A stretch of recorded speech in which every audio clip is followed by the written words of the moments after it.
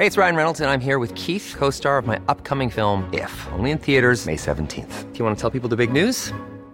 All right, I'll do it. Sign up now and you'll get unlimited for $15 a month and 6 months of Paramount Plus Essential Plan on us. MintMobile.com/switch. Upfront payment of $45 equivalent to $15 per month. Unlimited over 40 gigabytes per month. Face lower speeds. Videos at 480p. Active Mint customers by 531.24 get 6 months of Paramount Plus Essential Plan. Auto renews after 6 months. Offer ends May 31st, 2024. Separate Paramount Plus registration required. Terms and conditions apply if rated PG.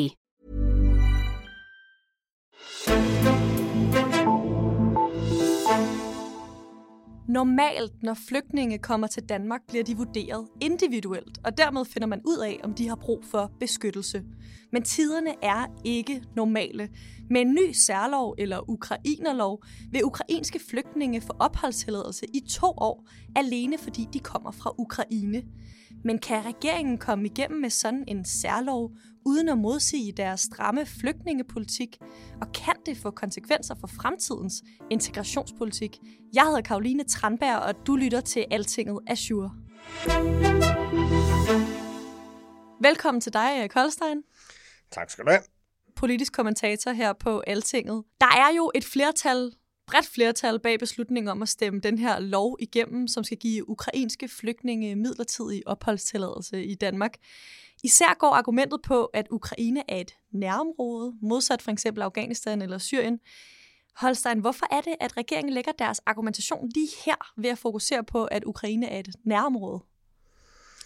De skal jo kunne retfærdiggøre, at ukrainerne bliver behandlet meget anderledes end f.eks. flygtninge fra Syrien eller Afghanistan eller andre steder. Og så siger man det med nærområdet. Og det er jo rigtigt nok forstået på den måde, at Ukraine er nabo til Danmarks nabo Polen, ikke? Og Polen modtager jo ekstremt mange ukrainske flygtninge allerede nu. Så på den måde er argumentationen ikke helt skæv. Ukraine er et europæisk land, og det er selvfølgelig noget andet end for eksempel de syriske flygtninge, der ofte var gået igennem 6, 7, 8 lande for at ende i Danmark eller i Sverige. Så på den måde er argumentet jo reelt nok. Det er så ikke det eneste argument, man fører frem. Altså Rasmus Stoklund, der er så udlændingeordfører, har også været frem og sige noget om, at ukrainerne ligner os mere, at det er nogle folk, der vil have langt bedre mulighed for at blive integreret i det danske samfund. Og det er jo nok det, der er kernen i det, når det kommer til stykket. Stoklund, som du selv bringer på banen her, han sagde også i behandling af den her særlov i Folketingssalen, at Danmark ikke er racistisk, fordi vi laver en særlov, blandt andet fordi vi også vedtog en særlov for muslimske albanere i Kosovo. Er sådan en særlov ikke noget særligt i dansk politik? Jo, det antyder navnet jo også, så på den måde er det, men det er ikke særligt på den måde, at det aldrig er sket før, fordi det er rigtigt, det skete i forbindelse med Kosovo-albanerne, men altså måske mere relevant, det skete også i forbindelse med alle de bosniske flygtninge, der kom i starten og i midten af 90'erne. Det var en meget stor gruppe, der kom dengang, som måske bedre kan sammenlignes med ukrainerne. Og netop fordi der kom så mange på en gang, og også fordi man dengang sagde, jamen altså det her er i hvert fald, det er en krig, der foregår i Europa. Det var selvfølgelig ikke nærområde på helt samme måde som Ukraine, fordi der var nogle flere grænser væk. Men det var dog en krig i Europa, den første krig, man for alvor havde haft i Europa siden 2. verdenskrig. Det gjorde et stort indtryk på mange. Man blev meget engageret i, hvad der foregik på Balkan, og de der frygtelige scener, der kom fra nogle af de der nærmest korsetlignende lejre, som nogle af de bosniske muslimer var blevet sat i, ikke? Så derfor var der en stemning for, at man skulle gøre noget, og der var det altså nødvendigt at gå uden om de almindelige flygtningebestemmelser, fordi at der kom så mange på en gang. Hvis vi skal se lidt på den her gang, hvad det er for nogle ting, der bliver lempet, ud over at få opholdstilladelse, så vil ukrainerne jo med særloven blandt andet også være undtaget nogle forskellige ting, blandt andet den her omdiskuterede smykkelov, som ellers gør det muligt at konfiskere værdigenstande fra asylansøgere, som overstiger 10.000 kroner. Hvad vurderer du, sådan, at regeringen lykkes med ligesom at frame den her nye særlov, så de ikke modsiger den her ellers ret stramme flygtningepolitik, som de har? Ja, det synes jeg sådan set, de er, fordi at, jeg tror, de rammer snittet meget godt, når de siger, at det er noget helt andet med nogle flygtninge fra en krig i Europa, relativt tæt på Danmark, end noget, der foregår i Mellemøsten, hvor man kan argumentere med en række af de flygtninge, der kommer derfra, at de måske vil blive bedre integreret i nogle af de lande, der lå i deres nærområde. Så jeg synes ikke, det er i første omgang, så der spørgsmålstegn ved regeringens stramme udlændingepolitik.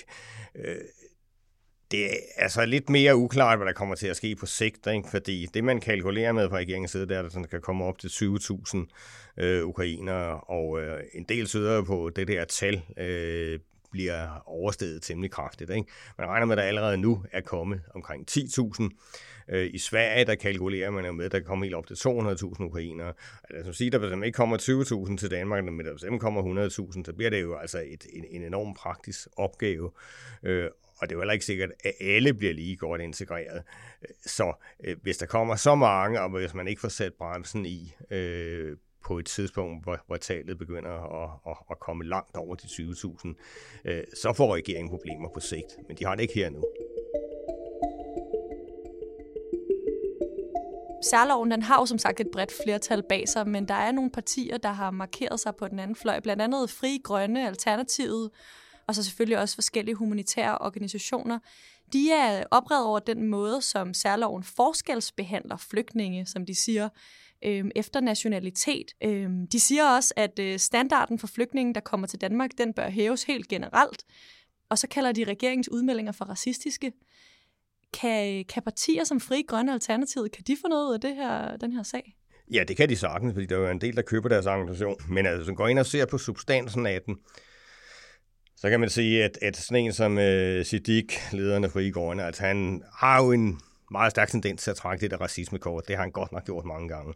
Og her siger han ligefrem, at det er spørgsmål om, at dem, der kommer fra Ukraine, de er hvide, og det er dem fra Syrien og Afghanistan ikke. Og det er der altså overhovedet ikke belæg for. Der er ingen, der på noget tidspunkt har argumenteret på den måde, og der er heller ikke noget med, hvis man snakker med folk uden for referat, at der er nogen, der kunne finde på overhovedet at sige, at det er noget med graden af hvidhed at gøre. Men Siddiq og de andre kritikere, de er selvfølgelig ret i, at der taler om en klar forskelsbehandling. Det er der. Ukrainerne bliver betydeligt bedre behandlet end de flygtninge, der for eksempel forsøger at slippe væk fra Afghanistan og så omsider ender i Danmark. Og det er jo så et politisk spørgsmål, om man synes, at det er rimeligt at forskelsbehandle. Ikke? Altså, man kan jo godt sige, at jamen, det er rimeligt, at alle flygtninge skal behandles lige. Omvendt, så er der ikke noget ulovligt i at forskelsbehandle. Man har faktisk lov til at forskelsbehandle, hvis man ligesom kan sandsynliggøre, at det er sagligt begrundet. Og her er argumentet for at forskelsbehandle. Det er jo grundlæggende, at man forventer, at ukrainerne kan blive langt bedre integreret i det danske samfund end en række af de flygtninge, der kommer fra Mellemøsten, fra Afghanistan-området. Og den argumentation, den bakkes jo op af statistikkerne, må man sige. Ikke? Så der er jo ingen tvivl om, at når man taler om integrationspotentialet, så har man jo en forventning om, at ukrainerne kan blive integreret nogenlunde lige så godt som ungarer og polakker tidligere blev det, da de flygtede. Og det er jo det, der er baggrunden for, at man laver den her forskelsbehandling. Så kan man politisk være enig eller uenig i det. Det er en helt anden sag. Der er jo også noget i det her, der handler om økonomi. På Altinget i dag kan man læse, at regeringen vil bruge 2 milliarder kroner fra ulandsbistanden til at hjælpe ukrainerne i Danmark, blandt andet med at integrere dem ude i kommunerne, finde sprogundervisning, få dem til at komme i skole osv. Det her var jo nogle penge, som ellers skulle være blevet brugt på ulandsbistand ude i verden. Kan regeringen godt tage penge herfra, uden ligesom at skulle stå skoleret over for vælgerne efterfølgende? Jeg tror, de fleste vælgere vil købe argumentationen, men det betyder ikke, at der ikke er problemer i den. Altså, de vil også få problemer med nogle af støttepartierne i forhold til det, det er der ingen tvivl om. Og så må man jo sige, altså i forhold til regeringens sådan helt overordnede argumentation, ikke, at flygtningeproblemet skal løses i nærområderne. Og også altså migrationsproblemet, ikke? At man skal have det under kontrol ved at give folk nogle ordentlige livsbetingelser i deres hjemlande, så de ikke alle sammen flygter til Europa eller migrerer til Europa. Jamen, hvis det skal holde det argument, så må man jo også i sagens natur hjælpe med til at få de lande til at fungere på en eller anden måde. Ikke? Altså, hvis man skal have standset migrationsstrømmen fra Afrika og fra Nordafrika specielt til Europa, så skal man jo ikke skære på bistanden. Altså tværtimod skulle man måske give langt flere penge til projekter, der kan holde folk derhjemme. Så jeg tror godt, man kan slippe afsted med den argumentation i den brede offentlighed. Men altså ud fra en eller anden strategisk interesse i at sørge for at opbygge de lande, hvor der kommer rigtig mange migranter til Europa fra, jamen, der synes jeg ikke rigtigt, det holder. At det er noget, der kan ramme en i nakken på længere sigt, hvis man begynder at skære på den bistand. Hvis vi skal se lidt på, hvad det her det kan få af konsekvenser fremad i sådan udlændinge- og integrationsdebatten, kan den her særlov og den her måde, man har taget imod de ukrainske flygtninge med åbne arme, kan det ændre den måde, man behandler flygtninge, som kommer til Danmark på i fremtiden?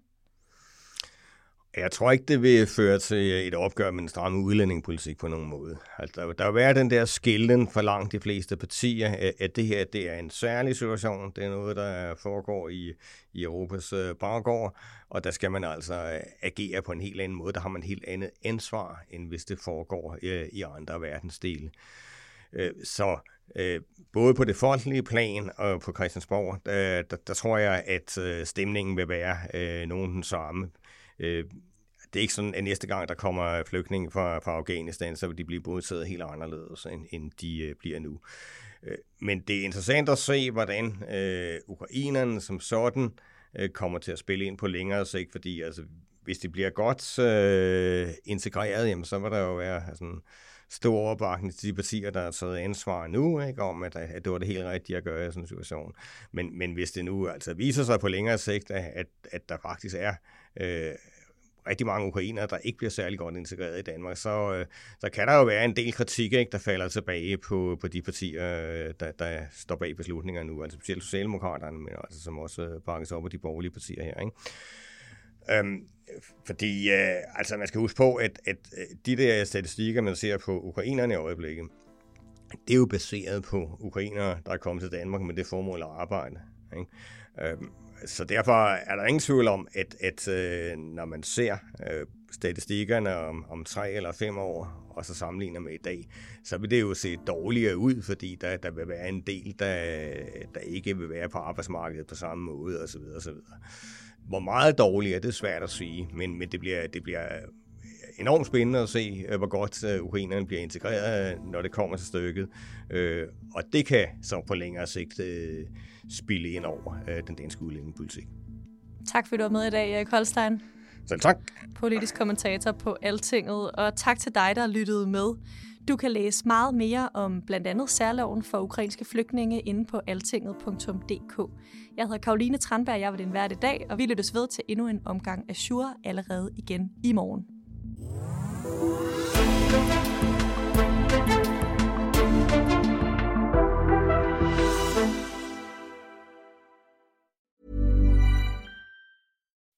When you make decisions for your company, you look for the no-brainers. If you have a lot of mailing to do, Stamps.com is the ultimate no-brainer. Use the Stamps.com mobile app to mail everything you need to keep your business running with up to 89% off USPS and UPS. Make the same no-brainer decision as over 1 million other businesses with Stamps.com. Use code PROGRAM for a special offer. That's Stamps.com, code PROGRAM.